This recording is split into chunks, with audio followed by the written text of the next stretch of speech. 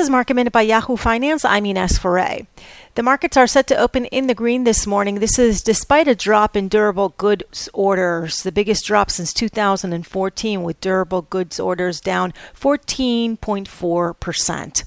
American Express reported mixed results for its latest quarter, posting a 76% drop in its first quarter profit. The company did set aside $2.6 billion for potential credit losses due to the pandemic. Verizon, Yahoo Finance's parent company, posted adjusted earnings per share of $1.26. That came in above analyst estimates. Its revenue dropped 1.6% year over year to $31.6 billion. And JCPenney is reportedly in advanced talks for bankruptcy funding, according to the Wall Street Journal. JCPenney is talking with a group of lenders, including Wells Fargo, Bank of America, and JP Morgan Chase, seeking a type of loan package that would keep the company's operations funding during a bankruptcy. For more Market Minute news, head to yahoofinance.com.